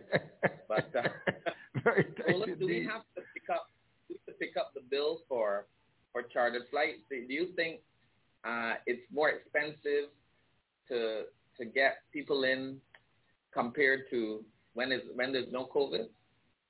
Most definitely, yes. From where we sit, we've had to fly persons through the U.S. to get them into various countries, whether it's Antigua, whether it is St. Lucia. We've had to fly people through the U.S. There are almost no flights coming out of Trinidad, so you can't put somebody on an airplane on a daily basis and say, hey, you need to get to point A or B. So yes, there are challenges. It's more expensive, more time consuming. Your journey in some instances will take even longer. Well, we know that Marcus Lamashine can't make it due to logistical problems getting here.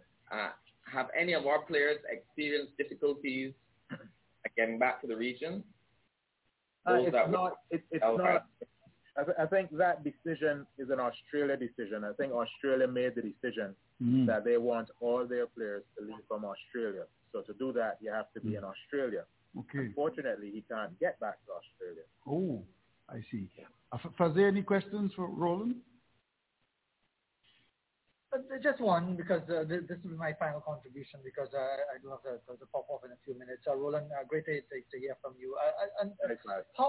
How long do you think, because of the costs involved, and you just really expertly outlined the logistical challenge, for example, right here in Trinidad and Tobago, all borders have been closed since March 23rd last year, and it's been an enormous challenge. How much longer can this be sustained financially by Cricket West Indies? Because it really adds significantly to the overall bill of staging international cricket, because we've seen what would have happened to the 4-day competition. Can this really be sustained for another year and maybe into 2022?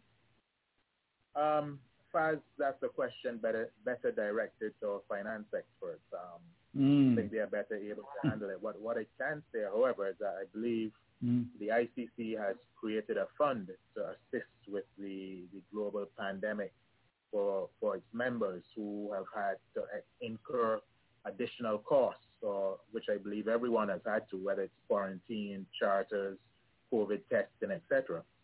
So I believe a lot of the members will be seeking to access that fund to assist. How long is this sustainable? That I can't say. What I do know is that last year we had no international cricket in the Caribbean. So we have one under our belt now. We are hoping to get these 3 tours underway, which of course would generate some income for us.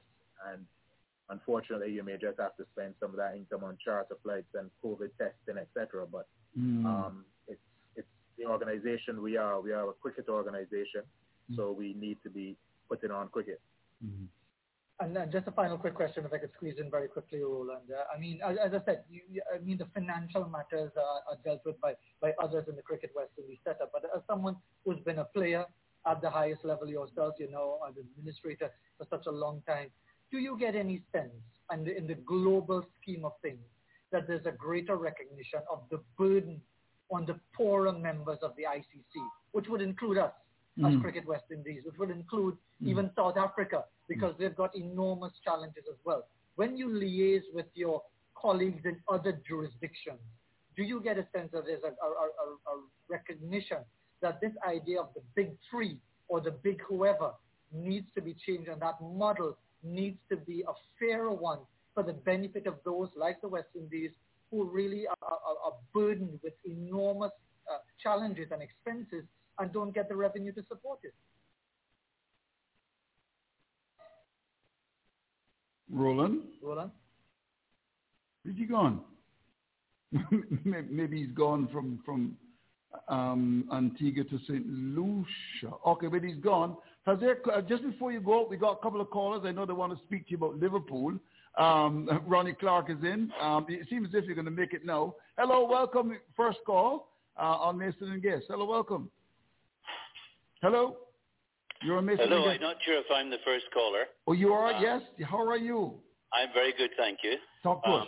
I was listening to Prof. Edwards, and I spoke to him earlier today and asked him to pose a question from a statistical point of view. This is a bit off the subject, but with Craig Braffett and Jason Holder being consecutive captains of the West Indies from the same club, has this ever happened before in the history of West Indies cricket? And has it ever happened before in the history of cricket internationally? I don't think I've heard it brought up as a subject matter. Fazir, have you done your research on that? Well, I mean, going back to the old days of West Indies cricket, where it would be, for example, from Trinidad and Tobago, where you just had to be white and from Queen's Park to play and to be captain. I wouldn't be surprised to know if there were consecutive captains from Queen's Park Cricket Club in the 20s, 30s, and 40s before eventually common sense prevailed and there was merit and we had our black captains and so on. But I wouldn't be able to say definitively, but I'm almost sure that, for example, the Queen's Park Cricket Club would have had consecutive West Indies captains. Caller, so what else is done? Okay. Thank you. No, that's interesting. I just think it's an interesting point to bring up because I'm not sure it's happened in other parts of the world with the other international cricket clubs. So it might be an interesting subject going forward, and maybe give somebody a prize if they come with the right answer. Yes. But I want to thank you for coming through and talking to us on the show. Good to hear from you. Thank you. All right. 4417. Yep. Just before you go, Fazir Mohammed, we invite calls 441790. Liverpool, are you going to make it, Fazir? It doesn't look that way. Come on, Ronnie Clark is. But 2 wins and you make it, don't they? I have disentangled myself from supporting Liverpool for a number of reasons over the last 12 months. That has to do with Black Lives Matter, that has to do with the history of racism at Liverpool, that has to do with basically growing up and realizing that all of this fanaticism about English football, because for example, this thing about the rebellion against the European Super League, and many people were saying, well, this is the true supporters who've come out and gotten rid of the big money managers, and these people are really the souls of the earth.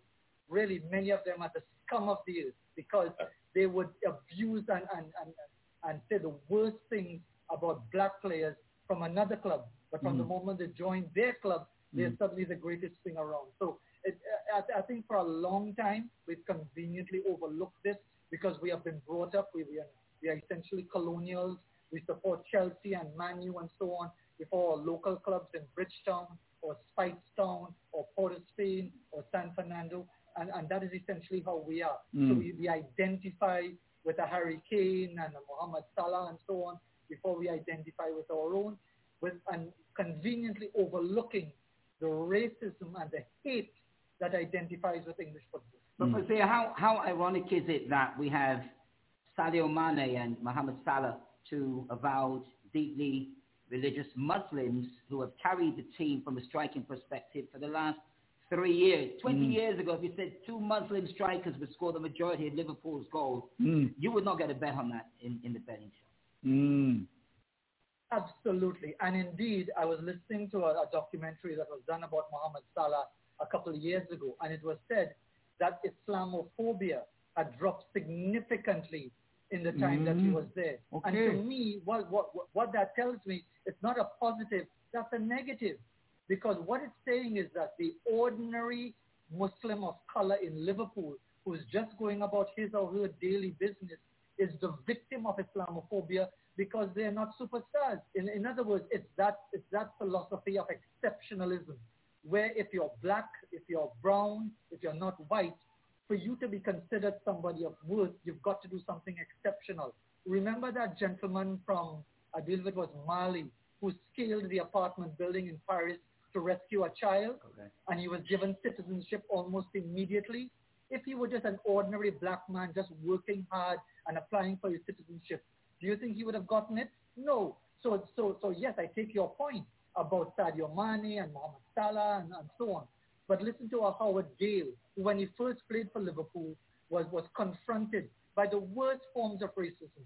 I was brought up thinking of Tommy Smith as one of the heroes of Liverpool, only to find out that Tommy Smith hated black people and told black people in the team that I don't want you in the team. And he was the captain. So, he was the captain. And the point is, again, why does someone of color have to be somebody exceptional for you to accept him? I remember Shaka Hislop, the Trinidad and Tobago goalkeeper, playing for Newcastle United in the 1995-96 season. And in the early games of the season, Newcastle were top of the table, and Shaka wasn't conceding a goal. And he had come from a training session, and just as he was going towards his car, some Newcastle United supporters were running towards him to beat him up because he was a black man. Oh dear. And then they recognized, oh, you're Shaka Hislop, can I get your autograph? So again, we just laugh and smile off these things. I remember a story in the Barbados Nation a few years ago where a Bajan footballer went to a trial at Dundee United and was treated in the worst way possible. They urinated on his bed. They did all sorts of things to him, again, because he was a player of color. And when I inquired about it, was there any follow-up to that story? No, because it is not the done thing. You don't want to highlight things that could have people in a tourism economy feeling uncomfortable about issues of racism. So there are a lot of things tied into it. But again, at some point in your life, and sadly it's taken the killing of George Floyd last year, and we're coming to the anniversary in a few days' time. It's taken that to sort of awaken my dead conscience to realize that games of football are irrelevant when you've got ordinary, hard-working brown and black people all over the world facing incredible levels of discrimination for no reason other than they don't happen to be white. Just to make a point that Howard Gale was actually born in Toxteth, which is really one of the strong working class areas where black people live in Liverpool. And he was the first black player to play for Liverpool. And that was only in the 70s. That wasn't recent. And you'll know very well that in Toxteth, there were the race riots in 1981. That's right. At the same time when many other parts of England would have been aflame, there were race riots in Toxteth. At the time when Liverpool were winning everything in sight. They won the European Cup in 1981. They were the dominant team of the era, but they were reflective of the race that defines English society even today. Well, Fazir, we want to thank you, but mathematically, can they qualify? Yes. 2 wins? I think mathematically they can, but I don't think they will. Why? I don't think they will. You think Burnley would take them out? I don't think they will. To cut a long story short, Andrew, I really don't care. All right. Fazir, always a pleasure to have you on the show. Enjoy the rest of your evening. And if you don't support Liverpool, come to Man United. I enjoy your evening, sir. That's even more. I know. All right. Thank you very much, Fazir. Always a pleasure having you on the show. 434-1790. Ian Bradshaw, you a football man? Can't do this conversation, Andrew, and I'll be watching very closely tomorrow. Also a Liverpool supporter, but really, we'll see. Mm-hmm. No, in terms of these rankings, of course, recently we've had a situation where West Indies have, by virtue of doing pretty well against Bangladesh, they're looking a lot better. What do you think is responsible? But more importantly, how do we continue to have this kind of progress in relation to West Indies cricket, Ian Bradshaw? Well, Andrew, I'm pleased that we've taken steps up the ladder. Our performances are still inconsistent, and we pride ourselves as Caribbean people not just looking at rankings, but looking at the quality of cricket that is produced. We know excellence. We know cricketing excellence. And our teams, certainly for the last 2.5 decades, have not presented the type of excellence that the people of the Caribbean would accept. So while I'm pleased that we've made steps, I'm grounded by the fact that we still have a long way to go. The batting, particularly that at the top of the order, we have to solidify. And our bowling, which have done tremendously well, we have to make sure that we have a succession plan in place, because the likes of Kimar and Shannon are getting older. And we want to ensure that the Alzaris and the Shamaras and the Jaden Seals of this world come through and prove to be both levels as we go forward. But the critical thing for me, Andrew, if we really want to see ourselves get to the top and stay at the top, is that bench strength. And we can only do that if there's quality in numbers coming through from our first-class games, and before that, coming through our club system. So, we have to take a serious look at prioritizing the development programs that we need to put in place to consistently see players at the top being pushed, forced to maintain certain levels. I think the matter of fitness should be a no-brainer for an elite athlete. And I'm looking for that level of professionalism throughout the whole course of our cricket, on and off the field. So Roland, who is on the line, his team and all the territorial boards, we need to ensure that they're on board too, they're supported, and we are getting our cricket industry moving forward, because it's a collective effort that will make us competitive in this cricketing environment. Roland is back with us. Let's go to St. Lucia now. It's 7:45. We've got another 15 minutes left in the show, and talk to the president of the St. Lucia Cricket Association, Mr. Carol Henry. Good evening to you, Carol. How are you? Good evening, Andrew. Thank you for inviting me here.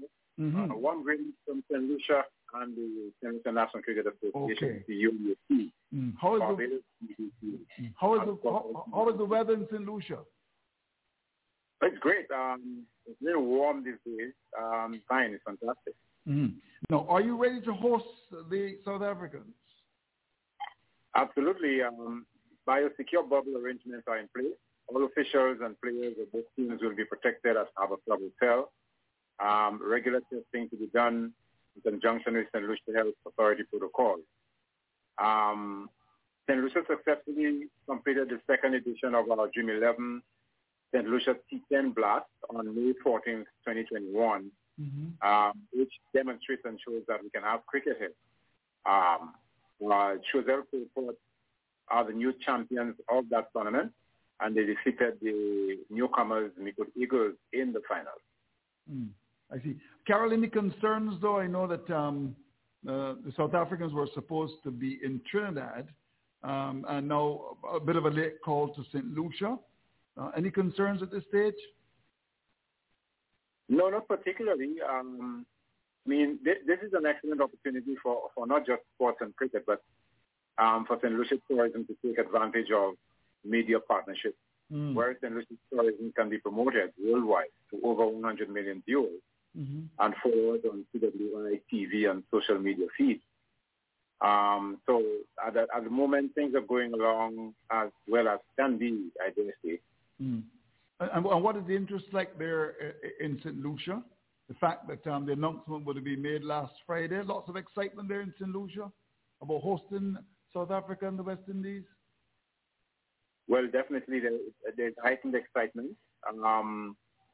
You know, since we had the June 11 tournament, that kicked it up. You know, it's revved up the interest from that in terms of cricket, because there's been a drought of sports on the island since the state of emergency kicked in from last year, and there's also a curfew that is on. So, you know, generally the populace is aware that there are quite some limitations, and it was quite a treat for them to be able to see cricket taking place in St. Lucia, thanks to our move.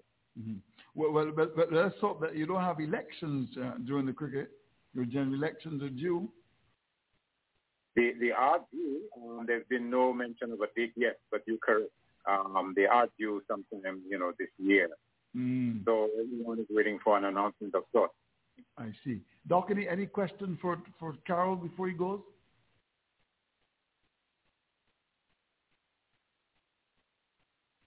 Just to ask if there was any other cricket other than the junior cricket, the T10 blast he mentioned earlier during COVID. No, actually none. There was a clampdown, a virtual cessation of sporting activities for a very extended period. It's only one-on-one gym training, you know, was allowed. So of course, that, you know, cricket is a team sport. You need 11 to play, or at least not less than 11 if you're playing conventional cricket. So there was that damper and that clampdown on sporting activities generally, contact sport. So, you know, much like last year when we had the inaugural Dream 11 tournament, it was kind of last year historical, it was history making, because, you know, that was the very first sporting activity to have happened in the island since COVID struck.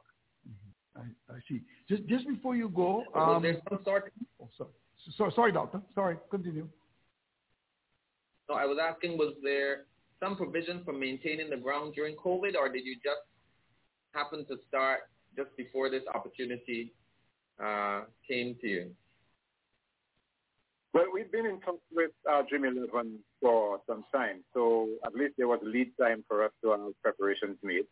We alerted the management company, the Darren Stanley Cricket Ground, early enough so that they could start putting things in place.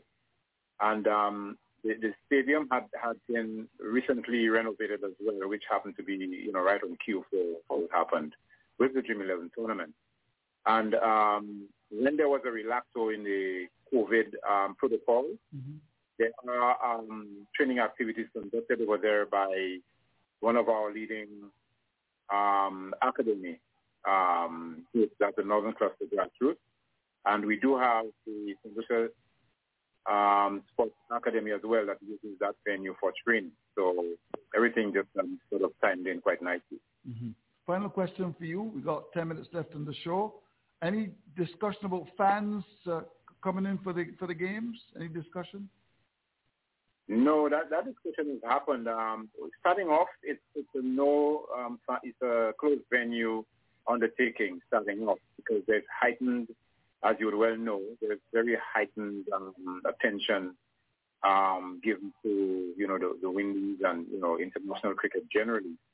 So it is a biosecure bubble environment that's been maintained from the get-go, and that includes, you know, the hotel where all the officials and the players are staying is quite proximate to the Darren Stanley Cricket Ground, which works out quite nicely. So no, from the get-go, it's a closed venue setup that's being looked at. So you're confirming on the show that there will be no fans in relation to the games in St. Lucia. You got 2 test matches, of course, starting on June the 10th, and no fans in the ground at all. Yeah, that's confirming. You're confirming that? Zoom meetings did indicate that somewhere along the line, when this question was raised, if the situation on the ground here allows for it, and the discussion or request is made, then it's always possible. But we prefer to err on the side of safety, starting off. So at this point, there's no fans going to be allowed into the stadium. Well, Mr. Carroll Henry, I want to thank you for coming through and talking to us. I know your dog is acting up. He's not at all happy because he wants to watch some of the cricket as well. You've been in office for about a year now, or more than a year. How long have you been in office? November 30th, 2019 was when we were sworn in. So okay. We're in 2 years. So you got an election coming up pretty soon? Yes, November this year. Oh, November this year. And you would want to win bigger because my understanding is that you won by 1 vote last time. Is that right? That's what Reds told me. Yes, that's correct. You won by 1 vote? Yes. Could you imagine if Dr. Ford, if he were there, you would have been in trouble? Well, things happen for a reason. It reflects, on the situation at the time, how affiliates feel. So there might have been a slightly larger advantage because one of the affiliates didn't show up. Oh, I see. So, but a win is a win. It doesn't matter. A win is a win. A win is a win. Like Liverpool was barely squeezed into the championship self-care. All right. I want to thank you, Carroll Henry. We're going to come back to you perhaps another week or so, or maybe 2 weeks, just before the start of the first test. Thanks for coming through and talking to us on Mason and Guest. Thank you. Thank you very much. If you permit me, I want to say a special hello to a former banking colleague of mine and former supervisor, Kelvin Dockard Wickham. I hope he's listening in Barbados. Right. You want to say to him, I know you're in the banking field, very, very senior there. Are you still in the? You still there? Or you retired now, Carroll? Retired. You retired. Okay. Sound like a young boy. All right. Enjoy the rest of your evening, sir. You too. Thanks a lot. And thanks for having me. 6 minutes left in the show. We're going to take a call. Hello. Welcome, Mason again. Oh.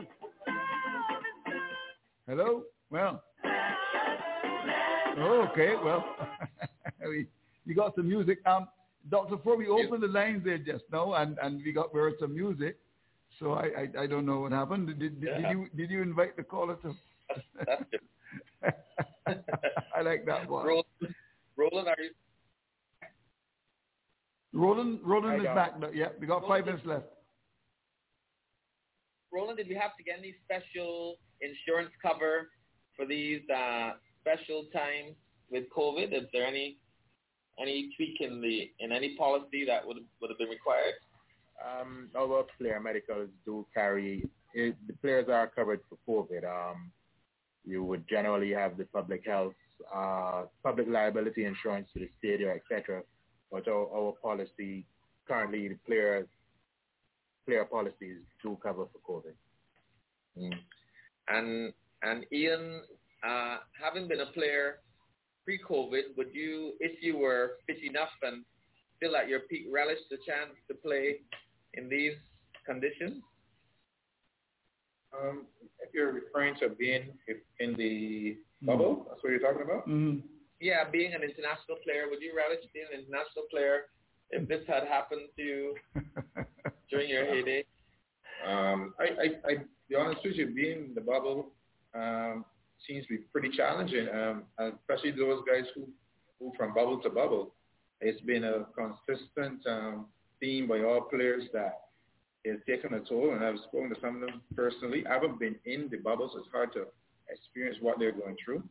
But collectively, they all seem to be saying that it is a challenge, and we sometimes don't like to speak on the mental aspect of these situations, and it's something that we have to take very seriously. The bubble life and the restrictions and just the general uncertainty of what is going on must be something that has taken a toll on our cricketers. And Roland spoke about the issues of travel and so forth. You want to be playing in an environment where your mind can focus on the job at hand. And as much as you're a professional, your health and safety and that of your family must be something that continues to worry you as you go through these bubbles. So hats off to them. We're all hoping that West Indies will be successful and give their players and officials, because we talk about players, but a lot of auxiliary staff that goes into making these productions possible. We just pray that over the next couple of months, all of our, and if they do, it will be a tremendous boost to the competencies of persons in the Caribbean, because a lot of developed countries have failed. And for the West Indies to come through once again and prove that their worth will be a pleasing moment for me and all West Indians. Mm-hmm. Roland, final question. What are the players telling you about the bubble, Roland? All of that. Andrew, the bubble, some guys have their challenges with the bubble. They're not accustomed being unable to venture outside of the hotel, etc., or only just going to the hotel, to the ground. So that's varying effects on varying persons. Some persons are introverts and quite happy to be inside. Others find that outgoing persons find it very difficult to be sequestered, so to speak. So it varies from individual to individual. We do have a sports psych with the team who is working with the players, trying to help them maintain the bubble and, for want of a better term, keep their sanity and keep them going. Are you going to St. Lucia, Roland? I'll get there, yes, Andrew, at some point, yes. Okay. Well, I want to thank you for coming through and talking to us. Always a pleasure to have you. Got 30 seconds left on the show, Ian. What can you say in 30 seconds? Liverpool?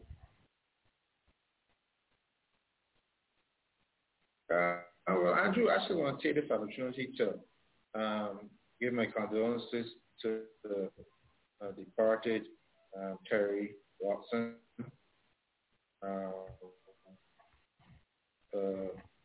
gentleman who had tremendous disappointing that he passed. But let me give my condolences to his family and all those out there in that community, and let his memory live on. Yeah, indeed. And of course, we have also lost, in terms of Emil Straker. In fact, United, his wife passed, and he certainly was very much a part of the Mason. And I guess one of the best shows that we've had. Remember that, Ronnie Clark, when we had the very excellent Cigar Field Sobers, and it was the great man singing. I mean, we'll never ever forget that show. In terms of Terry Watson, we were there at St. Mark's last Friday. Edgar Stewart and Dave Mason and Stelson Payne. Joe Garner was there as well. And a wonderful man from the village that I was born in, Bayfield. So he's, of course, known by, a great person from St. Catherine's and one who was a very, very good career at St. Catherine's Club. May he rest in peace. Terry Watson, gone to the great beyond. I'm Andrew Mason. Just before we go, let me tell you that we want to thank very much indeed Roland Holder for coming, Carol Henry. We also had Ken Crafton. We also had Professor Edwards. Always good to hear Prof. Edwards. And, of course, my co-host, Dr. Andrew Ford. And we could not forget the good work of Ian Bradshaw. I'm Andrew Mason. Here's hoping for a very tomorrow.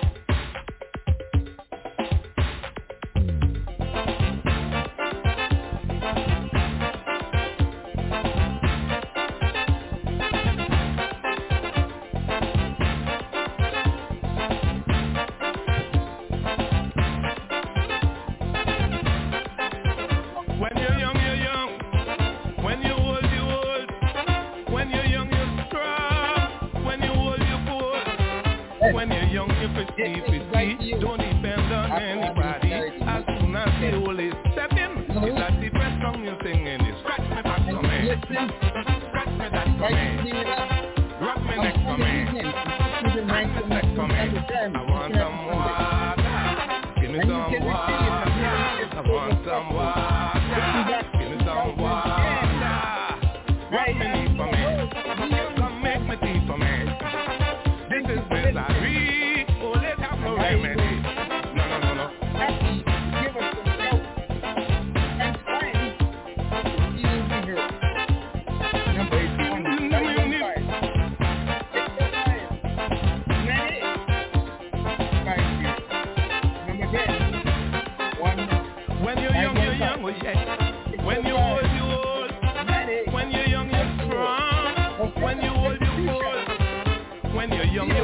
in sweet eyes. You want to show off your need eyes. When you hold you watch with sad eyes.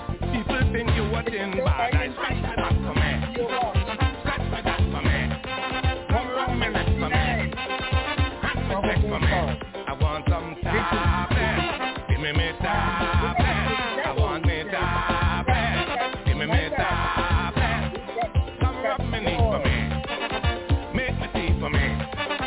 This is misery. Oh, they have no remedy. No. Yeah, that's my bad. Is Stalin.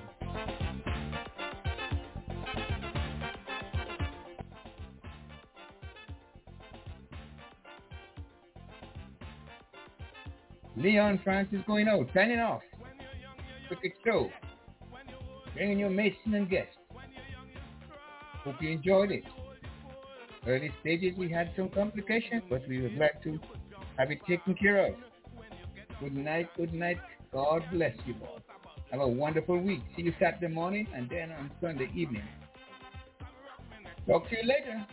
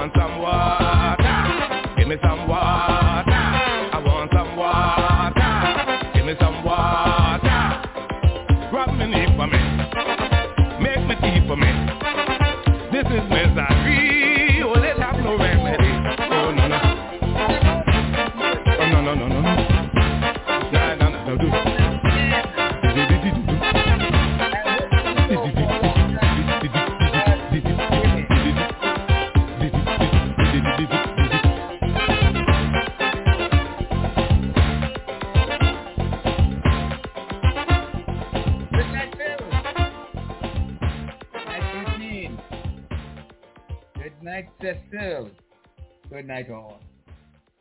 Talk to you later.